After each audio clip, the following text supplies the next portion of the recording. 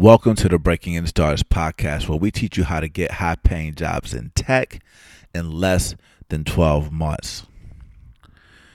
The best form of marketing is a mission that comes through word of mouth. And when today's guest, Jarek Warren, heard about Career Karma's mission to help 1 billion people in 10 years from our good friend Donnie, he had to download the app. So shout out to Donnie. This story about Jarek is not just of a man. It's the story of a father, of a son, of a brother that took full control of his career by passing the entrance exams to get into a boot camp, by getting a living stipend so that he could focus full-time on his work, and landed a job paying well over $100,000 in a year, and how he crushed every obstacle in his way. It's a very emotional story for us because it's the first person that we ever placed into a boot camp. But more importantly, he is now leading many others to follow the example that he set. He is a man of faith. He is a man of courage. He is a man of power. And if you're inspired by the story and you want to follow his example, make sure you download the Career Karma app today so you can also take full control of your career. Going back to the importance of word of mouth, make sure that you tell your friends about this episode. If this is your first time listening to the podcast and you're not comfortable telling your friends and you have some feedback for us, please share it with us because we see feedback as a gift. Our inboxes are open. Our DMs are open. So if you want to send an email to Artur, Ruben, or Timur at breakingstartups.com or careerkarma.com, please do that today. If you want to slide in our DMs in the app, download the app and tell us what you liked and especially what you didn't like, because we aren't sensitive to feedback. We want to get better. We want to make sure that as people take control of their careers, that others can do it too. If you haven't joined the Breaking Startups community yet on Facebook, make sure you do that. Make sure you like our Breaking Startups page as well. We are really excited for you all to check out this episode. And without further ado, let's break in. Growing up, we're told that in order to be successful, you need to be a banker, a doctor, or a lawyer. That's what the gatekeepers want you to think. But we're part of something bigger. We're part of a technological revolution. Either you're at the table or on the table. Get in the end. 10X. Yo, this is Ruben Harris. I'm here with the homies Artur and Timur Meister, and this is the Breaking Startups podcast. Timur, can you please tell the people what we're doing today? Yeah, so we're here in south of Market. There's a ton of buildings like Uber, Twitter, literally within a block radius. And today's November 1st, 2 months until the end of the decade, which is wild. It's also a month away from the Breaking Into Startups podcast turning 3 years old. And the Career Karma app wasn't released last year at this time. And it's about to be a year old and over 40,000 members. And we have a very, very special guest that has connections to both Career Karma and Breaking Into Startups. Ruben, can you please introduce the guest? Yeah, so like Timur said, we're in South of Market, San Francisco, but we got Fresno in the building. My buddy Jarek is in town from Fresno, even though he grew up in Berrien Springs down the street from Muhammad Ali, the greatest of all time. Go. And to Timur's point, this time last year we had no app. And we were just looking for people that wanted to learn how to code. So shout out to Donnie Bedney for introducing me to Jarek. He was like, yo, there's this guy who's super hungry. And Jarek became the first person that we ever placed into a boot camp. And today, he's an engineer that's making way over $120,000 a year. And today's going to share not just his story about how he went through a boot camp and how he did all of that, but a lot of personal stuff, all the struggles and obstacles he had to face to crush. But before getting into all that, let's just say welcome, Jarek. Man, thanks so much, Ruben, Timur, Artur. Man, you guys are my brothers. Career Karma, man. Like, y'all changed my life. And we'll definitely dive into that for sure. Yeah, man. So, we have our own way of defining what Career Karma is. But, you talk a lot about like what you thought Career Karma was when you first came here. So in your perspective, what was Career Karma when you first met us through Donnie? Yeah. So Career Karma to me, when I first joined, it was kind of pitched to me like, hey, call my boy Ruben, Timur, Artur, like they're going to help you choose like a boot camp and kind of get you on your way. help you with a new career, breaking into startups or breaking into tech. Like I listened to the podcast. I was like, yo, this is awesome. Like they know exactly what they're talking about. And that's literally the tip of the iceberg. Career Karma is way more than that. It's a community of people, like-minded individuals and people who have a fire and a passion to kind of choose something different and greater for their life by way of tech and coding and interpersonal skills and forming groups and like FFT and squads. I mean, like it's so much more than just breaking in. It's building a whole new network and literally changing the trajectory of your life. Yeah. And so, you and I grew up in the church. And so when I reached out to Donnie, I was like, do you know anybody that's Adventist that went to Adventist school and you went to Oakwood and you were interested in medicine, but you also were interested in tech. And so like, tell us how you first got interested in the tech world. Yeah. So this story starts, I guess I got to start from the beginning. I don't think we even talked about this. So my mother was a teacher, and every single summer, what teachers had to do back in Southwest Michigan is that they had to basically give all their materials to the ISD. So it's called the Intermediate School District. But during the summer, they can also check out certain things like computers and stuff. So my mom would always in the summer, 1st, 2nd, 3rd, 4th grade, check out a computer for me so I could play Oregon Trail, like play little games on like the Mac to like count bees and different things of that nature. Well, that progressed till about 7th, 8th grade. And I mean, she would bring home the computer and then like a sheet that says, this is how you get online. And the sheet would tell you how to log on to Telnet. For those of you who do not know what Telnet is literally like the beginning of the internet. It's just basically text. It's like a green ... And so you would log in, and I just fell in love with like chatting on the internet and everything like that as a young child.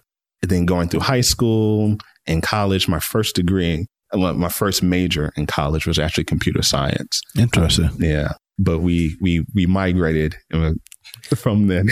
and we'll go into that in a second. But so that's how you first got interested in technology. And so when you came to us, you were exploring different boot camps, and you didn't choose the one that you ended up going to quickly, which was Lambda School. Yep. You explored a bunch of them. Yep. So, tell us the schools that you explored, why you chose Lambda School, and things like that. So there were a couple of different schools. There was Hack Reactor, Flatiron that I knew of. And of course, the idea was, hey, go on to Free Code Camp, do a couple of tutorials, do some Udemy. And Hack Reactor has like a SSP going on where you can like do some coding and see if you can get in that way. I was really interested in Flatiron as well. So I did the SSP, and I didn't really like the way the program was set up. And so I think it might have been you, Timar, who said, hey, Lambda School just opened up an iOS program. Are you interested in that? Like, yeah. And they have a scholarship. And I was like, bruh, you're talking my language. He was like, no money down. Just go ahead and apply. And so I followed your advice, and, the rest is history. I got into iOS development. Yeah. And I remember, I think it was the summer of 2018 when we just quit our jobs. We got rejected from YC. The first time we applied, we got rejected from YC, and we were having these like meetings at our house, and you came and you told us you had all these ideas for iOS apps. Yep. So at some point, I think it was a few months later, Lambda School rolled out the stipends, right? And around the same time, you were figuring out, do I do a 3-month boot camp or do I do part-time? Like, how do I break in? And I mean, essentially, Career Karma helps people like figure out that roadmap. It's unique to you. And at that point, we were just like brainstorming. So like, how's Jerry going to be breaking into tech? What's the best route for him? And for the people that don't know, can you explain what a stipend is or why that stipend was important for you? Absolutely. So, man, that stipend was huge. So the way it works is that Lambda School has an ISA program where you pay no money down. And then once you get a job, you start paying back at a certain percentage. At this point in my life, when I was applying to boot camps, I was expecting a son as well. Mm-hmm. So I was in a transition where I need to be at home. My son was on the way, and, I want to be in his life and be present. And so Lambda was a remote school, and they also gave me about $1,000 a month. And that like was huge to pay for bills and buy diapers, and just allowed me to kind of be with my son and code at the same time. Many times I'd be coding and he'd be right there on my lap, strapped in, sleeping. It's amazing. I love it. And so, what was the admissions process like to get into Lambda School? Like, sure. I know it's a hard school to get into. And absolutely. Then, tell us a little bit about that. Yeah. So the way it works is that you want to contact the admissions coordinator, and then they'll have you fill out a survey. And then they'll also have you write like a little summary about why you want to join the school. They ask certain questions like, hey, listen, this is a program that takes about 9 months, 30 to 32 weeks. How are you going to be able to support yourself? What's been your background? What is your passion? Any projects that you've worked on before? So I had done a couple of different things, and I sent them some screenshots of things that I worked with, which I thought was an app, but it really wasn't. So this is a funny thing because with iOS and Xcode, you can actually build an app with no code by just connecting Segway to Segway, right? And I had no idea, like you had to write like all this code behind. So I'd like make these screens. I was like, okay, you can go from screen to here, to here, to here. I made something. It was nothing. But they saw the passion, they saw the drive, and they saw like my love for combining health and technology and just technology in general. And they gave me a shot. Love it. Love it. And so you got into Lambda School. So what was it like during the program? Tell us a little bit about that. Because, education is hard. Like learning how to code is hard. Some people don't realize how psychological is it. So like, don't just talk about like the difficulty from a skill set perspective, but just how did you feel during the program? Yeah, so this is when Lambda School first started. And I think I was in iOS number 2. So the second cohort. Okay. Early. Yeah. Super early. And I did not know what to expect. I actually signed on the first day and I thought it was going to be like an orientation. I didn't have like another screen set up. I didn't have like another mouse or a keyboard. I thought it was just going to be like, okay, welcome. And we started coding, diving right into building an app. And I was like, oh no. And so like that first week I was like so behind. I didn't know like what to do or anything like that. And actually the first sprint challenge, which is on Friday. So you code, the schedule is 8:00, you do a coding challenge and then lecture from like 9 to 11. This is all Pacific time or Lambda time, they call it. Then you take an hour for lunch. And then in the afternoon, you build like a whole nother project. So it's basically 2 projects a day. Wow. Right. And then on Friday, you have a sprint challenge, which is basically kind of like a test.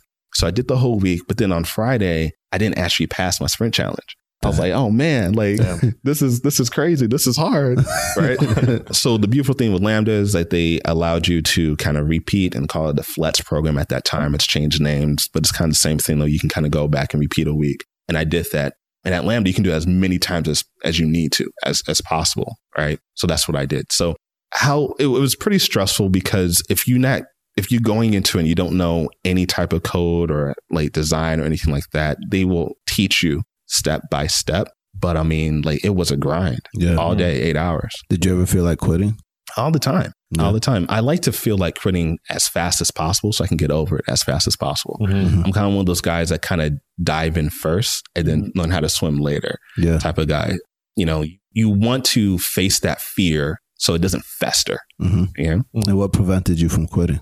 My son was strapped in, man. It was you and him together. It was me and him together, But not only that, it was one of those things where I finally had the community behind me, right? So at the beginning, you asked what I think Career Karma was. At first, I thought you guys were just going to help me like find a boot camp and then that'd be great. But you guys provided me with a whole community, right? And Lambda School actually provided me with even more of a community. So in the afternoon times, what would happen after the lecture was done, we would log in with Zoom. Shout out to Zoom. And everybody would get on there and we would like vent, like what is going on? People would like share code, like we'll figure things out and like we'll work with these problems together. And I was finally a part of a group of people that were like-minded that thought kind of the same way I did. Like a squad. Right? Exactly like a squad. So that's what prevented me really. I mean, there's other people, and even to this day, I hit up my friend Yvette, who's in New York, or Audrey in LA, Nate in LA, and Furman in Houston. We hit up each other every single day to see where we are. Yeah. Right? Yeah. So like that struggle, those challenges, even though it's completely foreign, you see that other people are struggling. So you're like, all right, I can do this too. Yeah, absolutely. I mean, that's the only way you want to do it. I mean, there are people who prefer to work by themselves, but you don't get that. You don't get far working by yourself. Yeah. And like we hear a lot from people that start boot camps where they expect to be getting A's and like getting 100 like perfect scores and everything coming easy. Can you just break down a little bit, kind of like what is the learning style for boot camps compared to traditional education? Yeah. So traditional education, you have a rubric, or you basically have like a markdown of what is.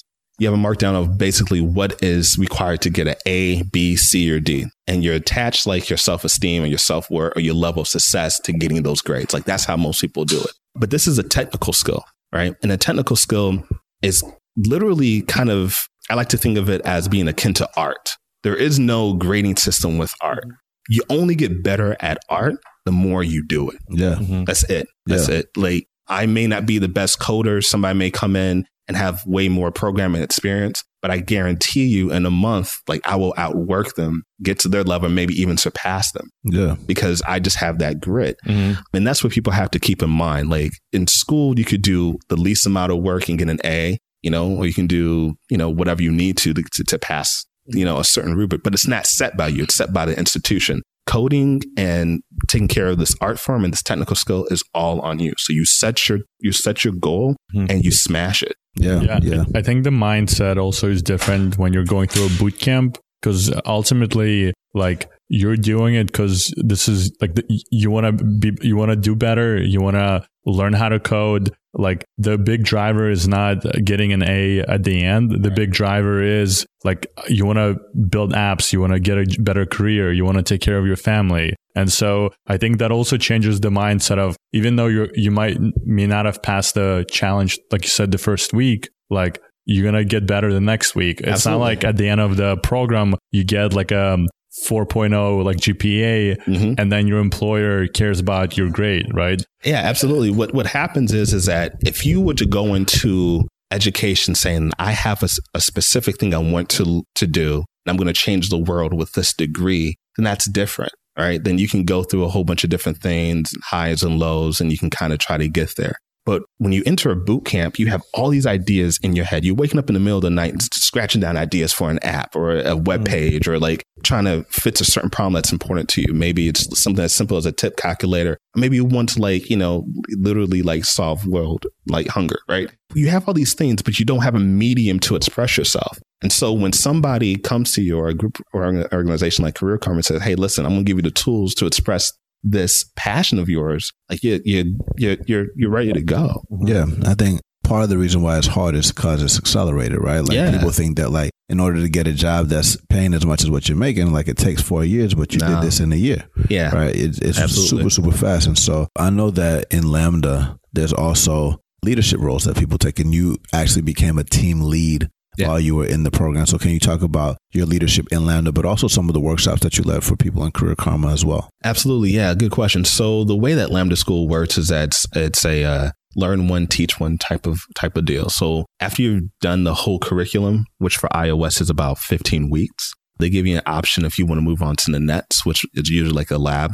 style curriculum, or the CS curriculum, or if you want to become a PM, project manager, or team lead.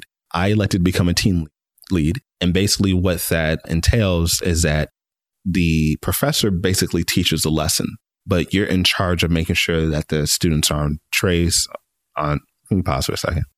Keep going. Okay. Making sure that the students are on pace, and that you can help them with the code and doing code reviews and helping them with any other types of different questions. I also got asked to be part of the Intro to Lambda Slack channel. So I would do that for about 8 hours a day. And then in the afternoons, for another 3 hours, I would be part of the Intro to the Lambda Slack channel for people who are interested in joining iOS for Lambda as well. So I enjoyed those roles because it allowed me to connect with people. What I saw in a remote program is that it's very difficult to be feeling like you're alone, and so it's basically my job to make sure that you felt connected. I would call you. We would have schedules, at least 10 to sometimes 30 minutes walking through code. We can talk about anything. Sometimes we can talk about your home life. I mean, people were going through divorces. People were having abusive households. People didn't have money in the job. They had no job, and so no money. And they're looking, I mean, it was all different types of things. So it was great to kind of pull a team together and lead them toward the finish line. In terms of the workshops, you guys actually asked me to do 1 or 2. And that was great. And so we got on a Zoom call with a couple of people who were deciding to come to Lambda, and I taught them all about it and everything that Lambda entailed. And I think that it's just important to give back. The idea is that you cannot do this successfully by yourself. Later on, I will tell you a little bit more of how everybody poured into me so I could be successful. But, Career Karma was instrumental in working toward that goal. Yeah. So, I mean, you crushed everything in Lambda. You did well. You led a lot. You were supported by community. You gave support to the community, which is amazing. But then you got to the job search. And I think the job search is like, where most people struggle with anything, not just boot camps, college, anything. The job search, long-term unemployment is super high because people don't really understand it. So can you talk about the struggles you and maybe some of your colleagues face and how you overcame those struggles to get the job that you got? Yeah. So everybody talks about imposter syndrome, and that's kind of the coin term to talk about how you feel like you're not ready or smart enough or good enough. I need everybody who's listened to that to like throw that out the window immediately. Okay. You are good enough. You're smart enough. You are prepared for this. Now it's time for you to go get it. Every day you look for a job, it's hard. Okay. Recognize that. Wake up with a schedule with companies that you want to apply to, right? And work that company. So I'm going to give you a little idea of how I did mine. I chose a company. I tailored my resume for that company. Okay. I put certain keywords that was important. Like for example, if I was working on a project that had networking, I made sure I talked about APIs. I made sure I talked about networking, JSON, different things like at the top. Okay. Then I also wrote a cover letter talking about my passion and how I use their app all the time. So say, for example, it's Twitter. I use Twitter all day for my professional and social network. I talk about how this has changed my life. I talked about how I want to be part of an organization. They seem like it would be a great fit. I talk about a struggle that I had. Okay. While I was at Lambda School, I struggled my first week, but I eventually got it. And I know that you at Twitter will appreciate somebody that works hard. Okay. After I write my cover letter, I emailed Jack. Okay. Then and who is Jack? Jack Dorsey, right? The CEO. I emailed him. Then I emailed the CTO, right? And then I emailed an engineer that's been there for about a year. That's basically new, that understands like my struggle, right? And usually what happens is that the engineer reaches out to me and gives me one of three things. One, a referral. Two, the name of the recruiter. Or three, saying, I'm going to pass this on to my CTO. All three of those things are great. They pass it on to the CTO, like, oh, I just emailed the CTO. Great. Now they're having a conversation about me behind doors. They give me the name of the recruiter. Then I hit the recruiter and say, hey, I just talked to the engineer. If the CEO hits me up, I don't know. But like, it sounds like you attacked it at multiple angles. Like you took personalization to another level, not just sending, I assume, not the same email to all three people. No. 3 personalized emails to 3 different people in the company. Absolutely. You personalize even your cover letter and your email to the people based off of the role. And then once you got insight from each person, you had them talking to each other so that they could become your champion internally. Absolutely. So you can get offers. Absolutely. And the way I organized that was through Trello. I made like different Trello boards and I made sure like I marked down every single step. So going back to your question or your comment about how difficult it is, it's super difficult because you're going to receive a lot of rejections. And just kind of a personal anecdote really is that while I was going through the job search, I didn't have any money and my son slipped and broke his arm. And I felt, and I felt like so, as a new father, I felt like I had failed. Like I can't even take care of my own kid. Like this is tough. Like, you asked me if I wanted to give up. I'm like, yeah, I just need to get like a regular job because this is not going to happen. So immediately I turned that anger and like that frustration and I went harder. Yeah. I went harder. And the idea is if anybody's listening to this and they can relate to being in a place where you're in between a rock and a hard place, you don't have a lot of money. There's only one path through this, and that's to go through it. Don't shy away from it. Continue emailing people, continue connecting with people, continue putting your name out there. The job search for me also included podcasts. People reached out and I was on a couple of podcasts. It included interviews from Course Report and different things. Some things were handed to me or suggested I do, and then some I found on my own.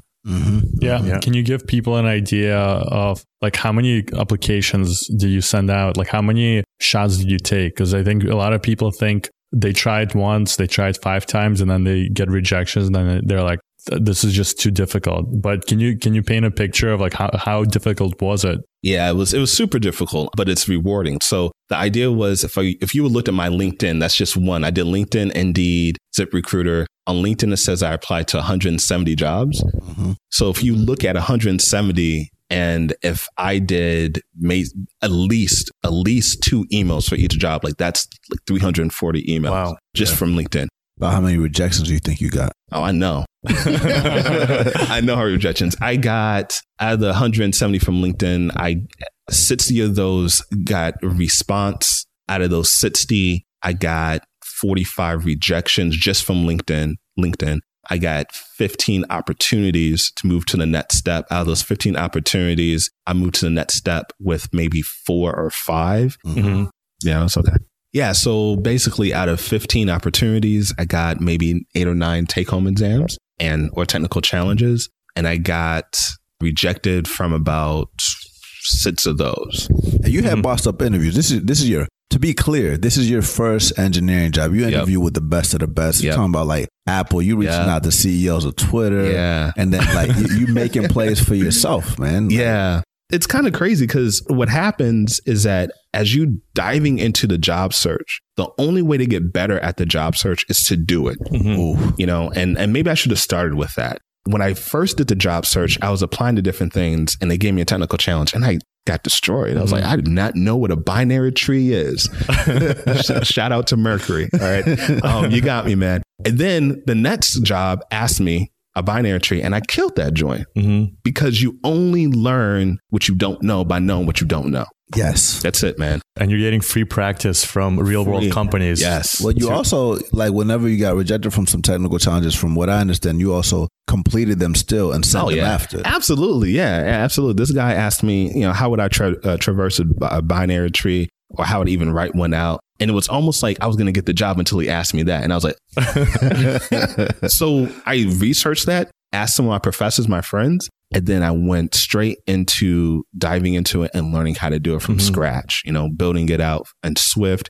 I would go to YouTube videos and they would do leak code and HackerRank like problems in Java. I guess I learned a little bit of Java that way too. But anytime somebody asked me, I was not going to fail the second time. Yeah. And that's part of like the job search for software engineering is basically doing what you're doing, what you did, which is you get faced with a question you've never heard before and you feel extremely stupid in that moment. And you probably bombed that interview realistically. Yeah. But the way you get over it is by going back home, using YouTube, your curriculum, your instructors, your squad, and learning how to solve it. So then next time you get asked, you kill it. And then they look at you and say, damn, I'm impressed. Like, can't believe you just learned to code like 6 months ago, when in reality, like you just learned this 2 weeks ago because you had someone else ask you that question. But that's what this whole experience is about. And I know this is going to be a little painful to bring up, but I know like once you got these offers, you got the big offer. You had the son strapped in. This offer wasn't a California offer. Nah. This was a New York offer. So you had a big decision and you had other big deals on the table. So, you know, you had to talk about that. Yeah. So it was kind of crazy. I went through the whole process with Gemini. That's who I'm employed with right now. Shout out to Gemini. Shout out to Gemini. Tyler and Cameron Winklevoss. Hey, twins. The twins. We got twins. The twins, yeah. There we go. Like us. Yeah, exactly. So I negotiated and counter-offered and got everything to the last stage. And I thought I would be fine with it. I was ready to relocate. And then another company, a big company out here in California, in Cupertino actually, hit me with an email at 3 a.m. saying, we would like to interview you for our health team. And that hits your heart. That hit my heart, right? Because the whole idea was to kind of merge health and technology together if I could, and then also be close to my son. And so I freaked out. And I really wanted to go ahead and do the interview and carry it out and do the best that I could. And so we did that. And the interview went great. We did the technical challenge. Everything was great. But at the end of the day, it wasn't a good fit for various reasons. But it was a challenge because until I got to that point, I didn't recognize what I was literally giving up and moving to New York and my son being in California. And this is another thing that's kind of important about the job search. You learn a lot about what you're willing to do and what you're not willing to do. When you're broke and you're trying to get a job, you say, oh yeah, I'll just move to New York, Atlanta, Austin, Philadelphia, anywhere. And then you get the job. You're like, family, my son, different things, because he's not able to come with me at this present moment. So needless to say, it all worked out the way it was supposed to. And I'm heading to New York to work for Gemini. Well, that's amazing. That's huge, man. And I know you were saying how to get in touch with these companies, you really had to go above and beyond and take the back door instead of the front door. We always say, like, you got to go through the back door, especially when you come from a non-traditional background. Absolutely. Can you kind of play by play walk our audience through Like, how did you, what was the process to like get a job at Gemini? Sure, absolutely. So before I talk about Gemini, I kind of want to make like a general arc, and I don't necessarily want to name drop, but this is kind of very important. When you're applying to jobs, make sure that you have champions on your team. So one of the champions on my team, a few of them actually in iOS are huge. One is Erica Sadoun. Another one is Dave DeLong. Shout out to Dave DeLong. Andrew Madsen, Spencer Curtis, and Paul Salt. Now, these are all people who helped me at Lambda, and I emailed them every single week to set up interviews. When no other student was talking to them, or some students may feel like they are professors and they couldn't reach, whatever, and talk to them, I would email them and say, let me get on your calendar. They would send me a calendar. All right. They would send me like a time to meet, 10, 15 minutes. I say, hey, I just got this interview. I failed. Can you help me? Hey, I just got this interview. I got to the next step. Can you help me? I was relentless with that. So having people in your corner to vouch for you is huge, right? And I'm so grateful that they were able to do that for me. And I like to think that they did that because I was a hard worker, not because I'm smarter than anybody else, not because I'm more educated, not because of anything. But when they said that Jericho's a good student, it's because they got so many Slack requests or emails, like he just would not let up. But with Gemini, the way it worked is that my main man, Charles at Gemini, I think he's going to be my boss too. Well, a minor boss. He gave me a referral, and we had talked through the whole process every single day. How you doing? What's going on? Talk to me about the culture of Gemini. I said, hey, Charles, I just got this take home exam. How did you approach that? He's like, man, make it nice and clean. Do the best you can, different things of that nature. And I followed his advice, and I handed him the project. And once again, it looked terrible. I was like, man, I got to do this over. So I handed it the project. And then the next day, I did it over again from scratch and made like a better UI. I made a custom table view from scratch.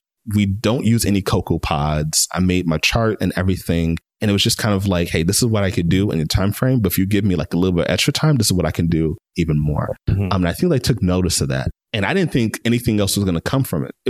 It's always about, if you get in the discipline of doing your best all the time, you don't have to worry about if they say yay or nay, right? Like, you did your best. It just did whatever works out. Yeah, I was not happy with it, and I did it better. And so they said that they liked the project. Then I had the interview with the team, and we just talked about everything. It was just a really good fit, from everything from health to Bitcoin. Gemini is a Bitcoin currency exchange, to New York to San Francisco. Some of the things I like, our competitors. Shout out to Coinbase. Hey.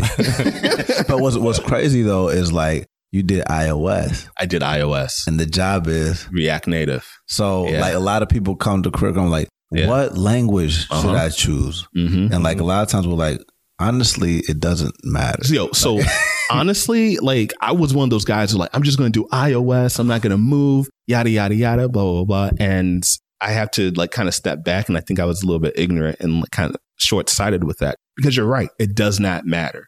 Once again, as I'm learning, diving into data structures and algorithms at Lambda to teach it to you in C and then also in Python, but I'm learning it now in Swift and in Java, right? So it's almost like Java is the language for Android development and Swift is the language for iOS. So it's almost like I was prepping myself to kind of be language agnostic, right? But always being able to think critically about the problem. The other thing that I think that you said that's interesting was like, you have champions that are around you, but having champions that are around you is useless if you're not engaging with them and communicating with them often. All the time. Right? All the time. And there's a lot of people that are surrounded that have these people that are dedicated to help them. But if you don't tell us what the problems are, we can't help you. Absolutely. In addition to that, honesty, right? So if I'm talking to Dave DeLong, I'm talking to Erica Sadoun, I'm talking to Andrew, I'm telling them all the same thing at different times. Because they may be saying or talking about, the process of how I'm doing in the background. They need to all be on the same page, right? And so being dedicated, being honest, being transparent, being, open about your fears and open about, certain things. I was literally like, I don't want to embarrass. I got a really, really high recommendation to go deep into the organization. I mean, I just skipped to the front of the line, and that door is still open. And I said to one of my mentors, I don't want to embarrass you. And he said, if I thought you would embarrass me, I would have never like offered you your name. Yeah. And I think in this process, I think what happens a lot is you're always like hard on yourself. Yeah. And it is difficult to go from a point of a year ago, you didn't know how to code, but now you're a software engineer. And there's not like a magical moment that you wake up in the morning one day and you just start feeling like you're an engineer and you're just going to be crushing code, right? And so I think it's important for everyone to realize that at some point you have to like wake up in the morning and just start faking it till you make it. Absolutely. If you've built apps, you've built projects, you're an engineer, and then you're just going to become a better engineer as time goes on. I think in your case, what it sounds like that like having a child through this process was definitely like an added obstacle, huge obstacle. But I think it also gave you that hunger of just like you had no way out. Like Lambda, going through it, completing it, and the job search, like that was the only path, right? And so walk us through kind of your inner game. Like, what were you telling yourself through this whole process to keep yourself on this path? Yeah, absolutely. So shout out to my son's mother. Communication is huge. And I needed to be honest about how much time it would take me to get myself mentally and physically ready to kind of do this thing. So we sat down and made schedules, sometimes months at a time, knowing exactly when the childcare was going to be, and back and forth, and my testing and, different things of that nature. But internally, I mean, I had to just be completely focused. As you're doing this, most people are going to go through stages like I am, or I did, where money just dried up and bills become late. And, you're trying to figure out like the next step and your credit goes down and different things. It becomes difficult. And if you're not really focused on like the goal, you get distracted by any little thing. So exercise is important, making sure you're taking care of your body, your health, meditation, whatever that means to you, family time, spend time with family, and, just relaxing is good. But you have ups and you have downs. I'll give you a prime example. When I first learned networking and iOS development, I was blown away that I could actually push a button on my phone and get things from the internet. But I failed at doing that for 2 weeks. Yeah. And so then when I finally got it, it was like a light bulb. And then what happened is that not only am I pulling this certain parts of data, I'm pulling all this data now can manipulate it. And so I need to be in a place of struggle and being uncomfortable so that when it clicked everything and everything fell together. Yeah. Can we also talk a little bit about like personal responsibility? Because I think a lot of folks who go through traditional education, they're used to the school or used to the course taking like most of the burden of teaching. And then they expect kind of like the education system to provide it, kind of like turn them into like a fully formed software engineer. Whereas with boot camps, you're basically saying, regardless of my boot camp, regardless of how good I am on the first exam, I'm going to be the one that teaches myself code. Yeah. So just talk a little bit about what is that journey like from the point of view of like taking ownership of your skill set and not counting on like external factors determining whether you're going to pass a course or whether you're going to be good at networking or any other skill. Yeah, that's really huge. And I see a lot of people going, and I can be, one of those people going down that road as well. The best way to do that and to kind of bypass that way of thinking is to have a couple of dummy projects that you're working on, right? So for example, if you're doing iOS development, do 100 days of Swift, right? Paul Hudson has like a really nice course and have like some dummy projects. So if you learned something in class, going back to networking, put that in that little dummy project and make it yours. Rewrite it so that it makes sense to you.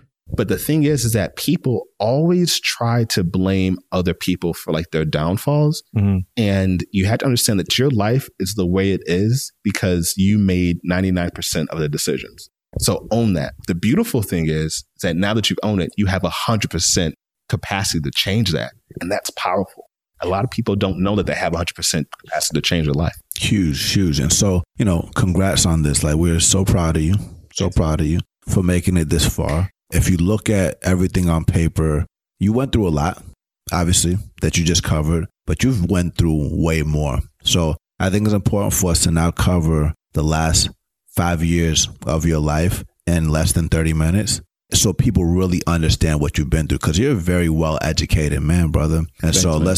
Let's start off with free undergrad, your passion for health, and everything before this and everything that you've went through that's traumatic. It's impressive to see your composure despite all of that. Thanks, man. So yeah, sure. I I have to give, a lot of credit to my parents. My late mother and my late father, both of them are educators, and they really pushed me hard to do the best I could in everything. And I basically fail the first time at everything I try. So that's a good sign, right? There's some things that I do very, very well off the bat, and I don't really learn as much from. But failure to me has been like my greatest teacher. So in high school, if I went to do anything, my mom required that I got a 4.0. I mean, I'm talking about if you want a girlfriend, 4.0. If you want a car, 4.0. This is how this happened. My friend had a girlfriend and took her from school, like in his car. And I'm still riding my bike to school. And I'm just like, man, I gotta get a car. My dad bought a car and put it in the driveway for the whole semester. And I couldn't touch the keys or anything. And it's like 4.0. And so that was the language in my household. And so I just got 4.0s for anything I want. I want to start like a gospel group in high school, 4.0. Like anything, I'm telling you, like anything. I wanted to go to the movies. That was the currency. And it wasn't so much it was a grade because I didn't care about that. It was about doing my best. And so because of that, I went to college for free. When it's time to apply for colleges, I got scholarships from all these universities. I went to Oakwood University. Shout out to Oakwood. Seventh Adventist School, HBCU in Huntsville, Alabama. I didn't recognize till later that I got scholarships to University of Michigan, Notre Dame, Stanford, Yale. I didn't recognize that. The last 3 years of my GPA in high school was basically 3.99. Wow. The freshman year, I didn't get a 4.0, but the last 3 years, my parents made me do that. Mm-hmm. So all these schools, gave me scholarships. My mom put them in the trash. I went to Oakwood. And that's what my parents did. So while at Oakwood, I studied computer science my freshman year. And that freshman year, I was really torn because I'm like, okay, now I can really do what I love. I was always good in science and biology and math and physics and all that different type of stuff, but I liked computers. So I'm like, I'm going to do computer science. I did the first year, but I didn't enjoy it. We were programming on paper. We're making Excel sheets. We're doing all types of lower level C++. It wasn't cool. And then I had an epiphany moment, Christmas of my freshman year. So basically that moment was I was asleep and I had a dream. And in my dream, I saw my funeral. It was a closed casket. And there was a picture of me on the left-hand side of the casket or stage right or whatever. And there was on the other side, there was a photo album, maybe 12 feet tall. And I opened it and it was pictures of me when we actually used to take pictures, right? Remember those? And photographs and put them in albums of me as a physician, taking care of children. And I woke up and I was like, man, I think God wants me to be a physician. Mm-hmm. And I kind of cursed. I was like, crap. Because I knew what that meant. That meant basically the next 10 years of my life was spoken for. Uh-huh.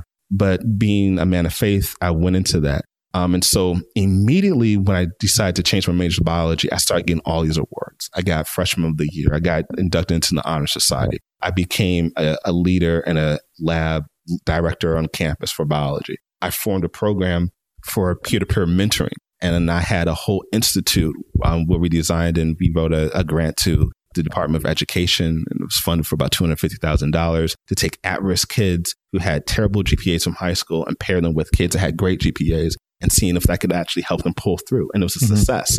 Junior year, senior year, same thing. President of the class. I published a paper at Loma Linda University for actually creating a computer program to diagnose pathology in the cervix. Wow. So it's crazy. It was all these different things. And when I went to Loma Linda, actually, the same children I saw in my dream were actually on the corridors of the NICU, the neonatal ICUs, the same children I saw in my dream. A sick child, and then maybe 5 years later, they had a costume of a ballerina or a cop or anything like that. So direct correlation. So it felt like science. And so you graduated undergrad. Yeah. And then you started pursuing your dreams of medical school. So once again, everything in my life, I failed the MCAT. After all that work, after getting good grades, after becoming young alumni board member for Oakwood University, of all these different things, great recommendations, failed the MCAT. Didn't want to do it anymore. My mom was like, you better study again. I did the MCAT again and I passed it. But I didn't get into medical school. I got into graduate school at The Ohio State University, studied biochemistry. Then I did a year of that. Then I went to Howard. And guess what happened at Howard my first year of medical school? Mm-hmm. I failed my first year of medical school. Wow. So I failed my first year of medical school. I needed to pass an exam with a 70%. only one person passed that exam in that particular cohort. It was like a reexamination. I got a 69.42%. I went to the dean. I said, no, like there has to be like another way. I know that this answer is correct. I was done. So I spent all that time trying to be a physician, went to graduate school, went to medical school, and I got kicked out or they let me go or whatever. And my parents were crushed. Mm-hmm. I wasn't. I wasn't. And so, you know, you're as a man of faith that feels like this is where you wanted to go, and somebody that doesn't give up, you said you want to do it again. But it costs money to do it again. It costs tons of money, right? And like all these attempts, like I think as you're talking and continuing to tell your story, just like break down the costs, just because like so people understand the traditional education versus like what you did with boot camp and how it works. Yeah. So absolutely. So college was free. The graduate school program was free with a stipend. Medical school at that first year that I didn't make it through was $40,000. I didn't give up. I wasn't crushed. I knew that I was going to do what I said I was going to do and become a physician. So I went down to University of South Florida and I did a year of epidemiology and biostatistics for the MPH program. Then the stock market crashed. I took out a loan for $20,000 for that. The stock market crashed because I was out of state. They sent me a bill for $60,000. Wow. So I didn't have $60,000. So then I took out a loan to go to Mississippi College to do a master's that took 2 years, and I finished it in one. And that cost $15,000. So with those two things back and forth, I emailed once again. Same thing. I emailed Howard University, the deans and everything almost every single month. I was just relentless. Like I'm out here, guys. Like, I know you guys said I wasn't good enough. I don't know what y'all talking about. Like, we're doing this thing. And I got back to medical school, but because the stock market crashed and because the way that Howard's endowment like worked out, the tuition from Howard Medical School, which was once $24,000 or $25,000, jumped up to $55,000 a year. And I did not really think about that. So then I took out the $50,000 plus money to live, and that was around $75,000 to $80,000 per year. Now, what's crazy about that is that when I got back to medical school, I was right back. I had to stand in front of the board and regent of Howard University, president all the way down, and fight my way back into school. They asked me everything from my master's program, everything. And from the first 2 years of medical schools, the stuff that they didn't even teach me at Howard, I had to know. Pharmacology, action of like medicines and diseases and different things of that nature.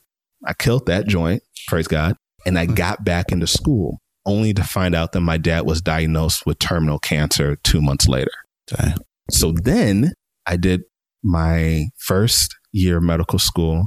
My dad got really, really sick. He had kidney cancer. They took out his kidney and then he died.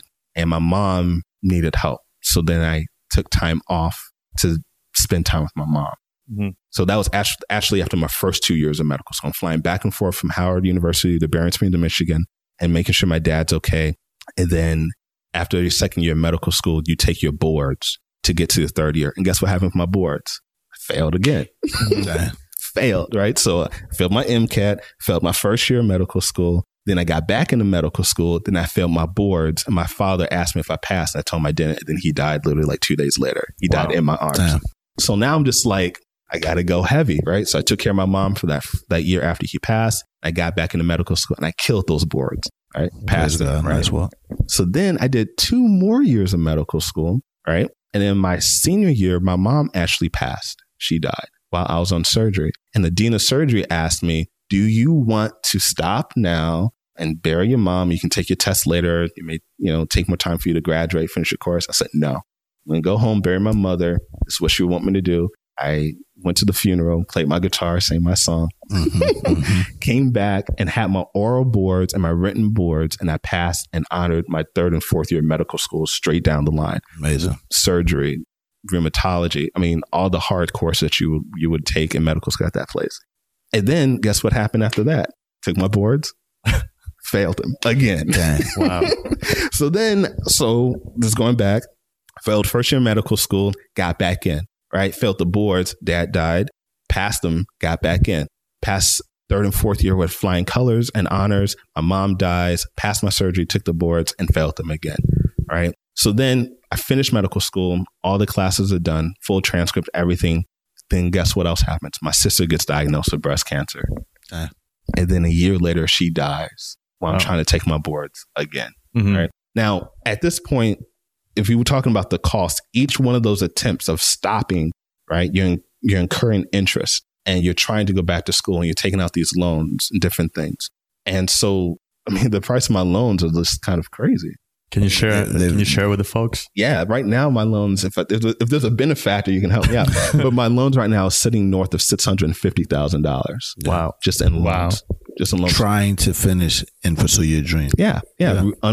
Just relentlessly dealing with trauma in the middle of all of that. Absolutely. And then you had a son that was born. And I had a son that was born too. So you're looking at all these different things of losing your 60% of your family in like 5 years, then having a child and still not being established enough to actually carry forth the duties that I think that a man should or a parent should. Right. So when I said that, when my son broke his arm and I'm in the job search, it threw me. You know, I'm not just saying that to say, oh, I was frustrated. I'm saying that I have worked for 10 years to get to a place. And when my son needed help, of course, he had insurance covered by his mother, but as his father, I couldn't take care of him. And that pushed me to the edge. So that's why when I say you have to like really face that fear and grab onto it, and that's going to carry you to the next, to send out those emails, to say, hey, Jack at Twitter, to say, hey, CEO over here, you know, this is what's going to push you through. Because these things are meant to make you stronger, not to break you, but to make you stronger. Yeah. And I think just to jump back to like kind of the amount of debt, right?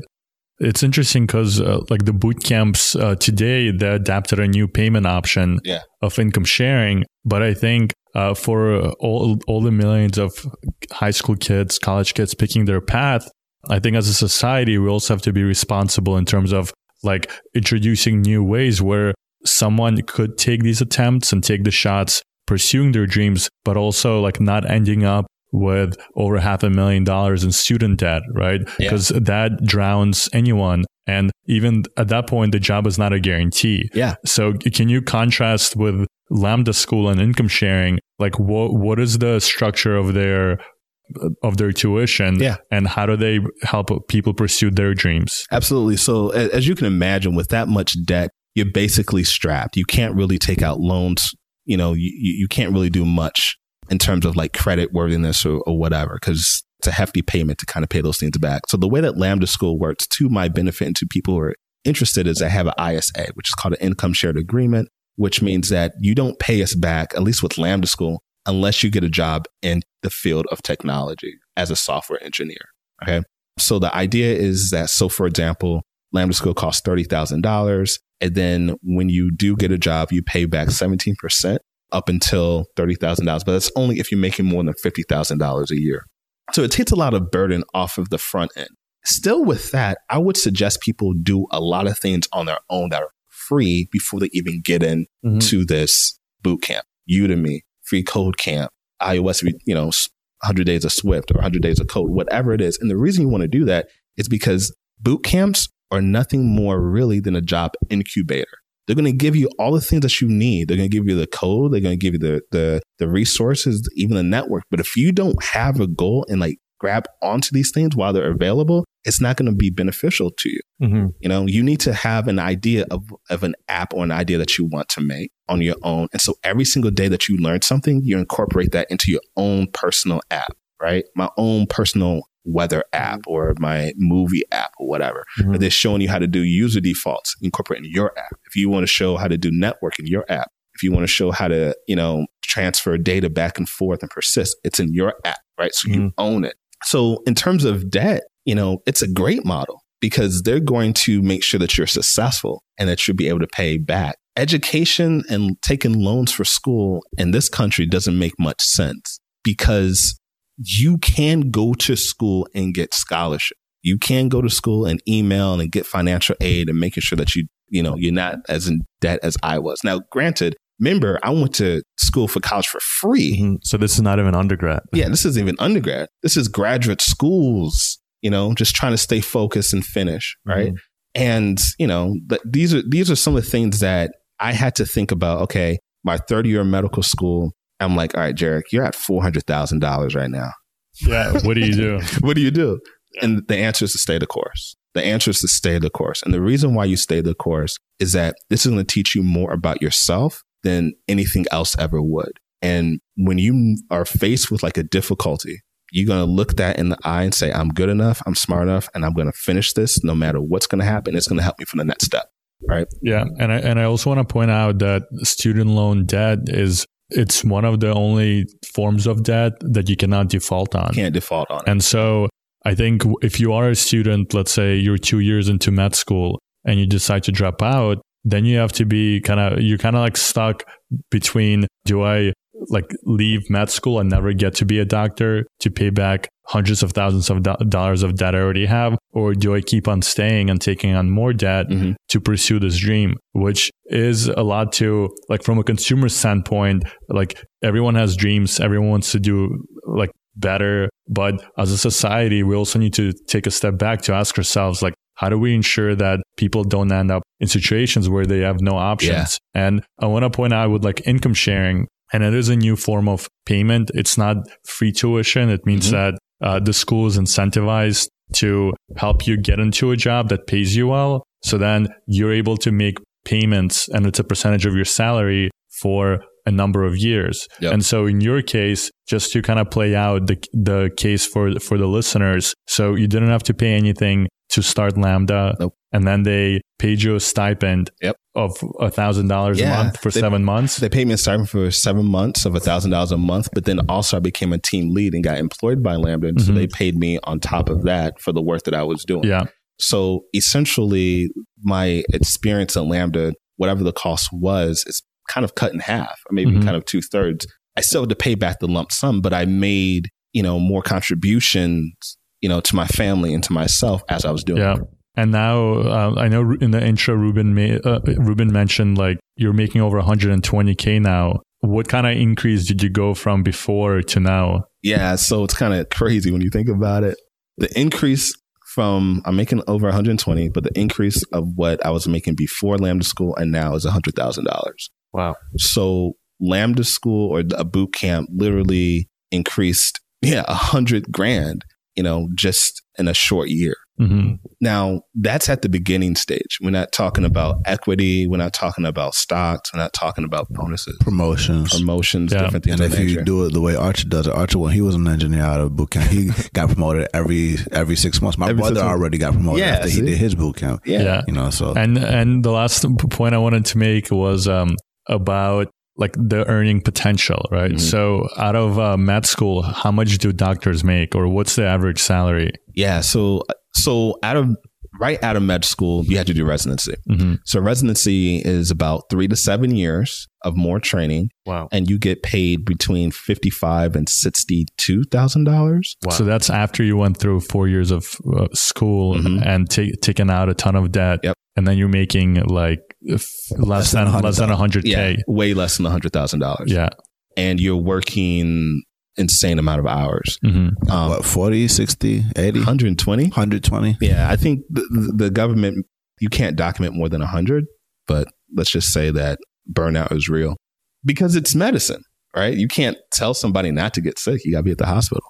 So after that, after residency is done, so say you do the least amount of work in residency, which is 3 years, you make about $180,000 to $240,000 a year. That may or may not include malpractice insurance, may not include trying to buy a home, may not include, and this is another thing that a lot of people don't recognize. When I graduated from when I was done with medical school, SunTrust or other companies and banks would literally extend lines of credit to physicians for $1 million for homes, which is insane. So as a physician, you have a crazy credit limit because they know that you're going to make standard amount of money over time. But the thing is that you're already so much in debt. So you will make about $225,000 as a physician, but that's basically 3 to 7 years after you're done with medical school. Yeah. And for context, you'll be probably like in your mid 30s to late 30s once you're done with residency. Oh, yeah. You started graduate school in your 20s. Absolutely. Yeah. So when I had that dream about becoming a physician and I was like, crap, like that's what I was thinking about.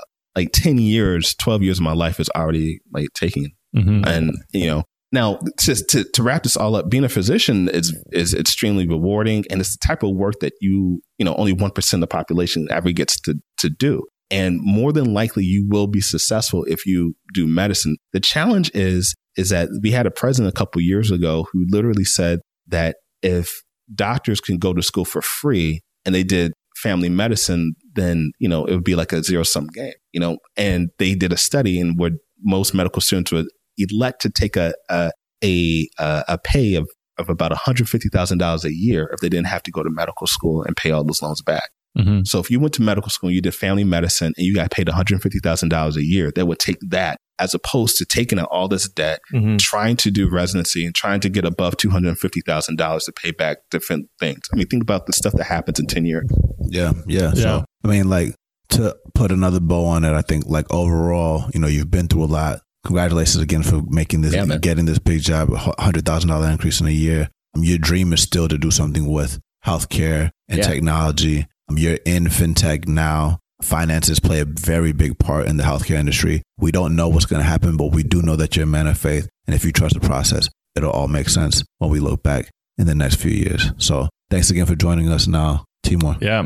So like, I appreciate you being so like vulnerable. And I think to the three of us, the fact that you're also part of Career Karma and you were a listener of the Breaking Into Startups podcast from the very beginning, it definitely makes it a full circle moment. And as you know, Jarek, on the podcast, since you've listened to it, we do the lightning round, right? And I think you've gone through a lot to get here. So can you break it down to the listeners? Like, what are the strategies, tactics, and resources that you've used to get here today? Arthur, do you want to go with the question? Yeah. So imagine, let's go back a year ago. You moved to a new city. You only have $100. Where do you start? Okay, so I've been in this situation many times, right? So the first place that I've always started was go to the grocery store and get rice and beans. I'm serious. Rice and beans are amazing. Rice and beans, bread, and eggs. You spend $20 on that. Then the next thing that you do is you find like the closest meetup, right? And you go there, okay? And you order water, right? And you spend like $5 on business cards. Or honestly, you just write your name on a piece of paper. Right? Like you just start networking.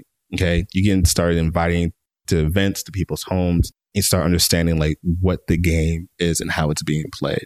The reason why I said rice and beans is because you need to eat. I don't think anybody's ever said that. I've done that so many times. You lose weight, you look good, full protein, and you network. But like it's literally one of those things where you want to be extremely focused and don't be hard on yourself, right? You know, recognize that everybody who's successful, they're successful not because of successes, but because of the failures. Facts. So given that you are an artist that plays music, guitar, I mean, you went to a school that's very musical. Yeah. When you're going through, when you're in hustle mode, what kind of music do you like to put on that like gets you motivated? When your son broke his arm and you had that fire, did you play any music that like fueled you up and pumped you up? Yeah, absolutely. My favorite group in the whole world is Take Six. Okay. Shout out to Take Six. I love Take Six. Aeolians, Oakwood Aeolians. I love them as well. I like gospel music. I like music that's complex. I like listening. My son only knows 6-part harmony, like at least. That's all he listens to. I also play my guitar. And I sit down in my room and I literally just kind of like meditate and like think about where I'm going. Where I am now is not important. It's where I'm headed. And that's why to this day, with everything that's kind of happened, it's not a question of if I'm going to be successful, right? That's not the question. The question is, how successful will I be? And that's in direct proportion to how I manage my failures or the perception of my failure. Right? I can allow that to eat me up or I can allow it to push forward. Yeah, you don't look stressed right now. I'm not, man. We're having a good time. We're on a podcast. Look, man, you guys told me that I was number one and now you guys have 45,000? Yep. Yeah. Like, you are number one. It's not a, bro, we didn't just tell you that. You are number one. Okay. Who's been working like for 40,000? Like that's a lot of work for you guys, right? Well, Ruben spoke to every single person on the phone. That's when what I'm saying. So it's like, you know, the point is that this is supposed to be like a beacon of hope for anybody who's listening to this podcast who's trying to break into tech, right? Like if you think that my struggle is difficult or if you can relate to it, just keep moving, man. Like, and we are all here to help you, right? I said certain names on the podcast so that people who hear these names, you can reach out to them and say, hey, I also set these names so when my son listens to this podcast when he grows up, he knows the people in his life that gave him the type of lifestyle that he is enjoying right now. You always got to pay it forward, you know?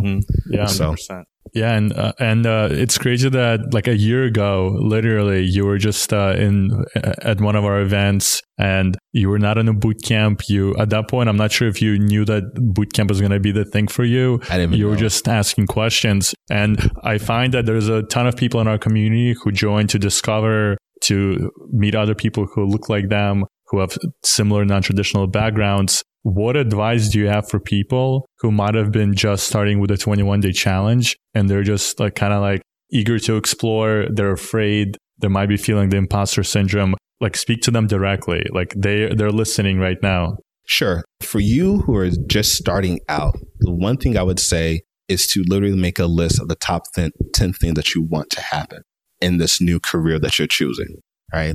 Itemize them. If you're going for a better financial situation, do that. If this is like a dream that you've always wanted to like pursue, write that down and always have that in the front of your mind as you're learning it. Number 2, get as many free things as possible, right? Free. Career Karma is completely free, right? We are here to help you. We're here to get you in a squad and a gang and move you forward, right? And before you enter the boot camp, make sure that when you're done with your coursework, you want to be in a position to help other people, right? That's key. That's a major key. Because once you help other people, not only do you get to put that on your LinkedIn, shout out to Team Lead Lambda School, right? But you also get that experience, right? And you actually might get paid to make you feel like you're actually moving forward too. I can't tell you how many people I've said, hey, you should become a PM or a team lead or help somebody out. And they're like, I don't want to do that. That's not really my style.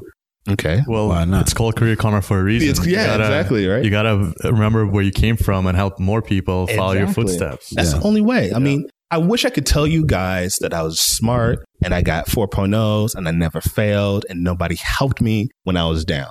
I wish I could tell you that I got into tech and got $100,000 increase in pay without meeting you guys. It's not the case. There's no such thing as a self-made person. There's no such thing. Last question. What advice do you have for your son as he grows up? And do you feel like he's going to go to college or not? So for my son, I would say to you, Jalen, keep a level head, right? Always stay grounded and put your ego behind you and your height, because you're going to be tall, and ask for help. Okay. Always ask for help. Your father and your mother, your whole family has laid a network of people who are going to be at your side to help you. And yes, you need to go to college. And the reason why you need to go to college is because you're still a Black man in America.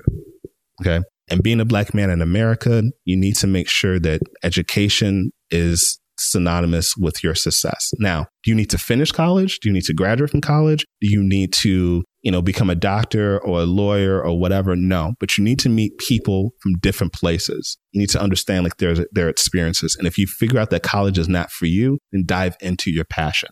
Right. But you definitely need to go to college and you definitely need to experience that. Also, you do not need to pay for college. I think a lot of people get hung up on college is a bad idea because I have to pay for it. Your father didn't have to pay for it. Your grandfather didn't have to pay for it. You do not have to pay for it.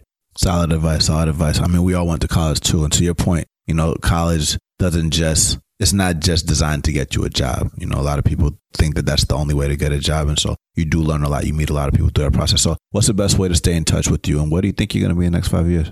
You can hit me up on Twitter, JWarrenMD. I'm there. Also on LinkedIn as Jarek Warren, new employee of Gemini. In 5 years, I will be VP of product somewhere, hopefully at a health tech firm. If not VP, then lower C-level. We're trying to move certain things and maybe even in the financial area as well. I mean, Bitcoin may blow up, guys. Stay tuned. I mean, we're early. I still own Bitcoin. We're early. You may need to bring that over to Gemini, man. Bring it over to Gemini. So it's an exciting time for me, and I appreciate you guys. Yeah, man. Thanks again, man. Let's break in. Let's break in. Thanks for checking us out. We appreciate you for listening and always love your feedback on how we can do better. If you enjoyed this, let us know what you thought in the reviews by going to iTunes, searching for Breaking Into Startups, subscribing to our podcast, and leaving a review. Also, if you know someone who came from a non-traditional background and is looking to break into tech, encourage them to sign up to our newsletter or tell them to join the Breaking Into Startups community on Facebook. Remember, if they don't let you in through the front door, go through the back door, around it, under it, or through it. Let's break in.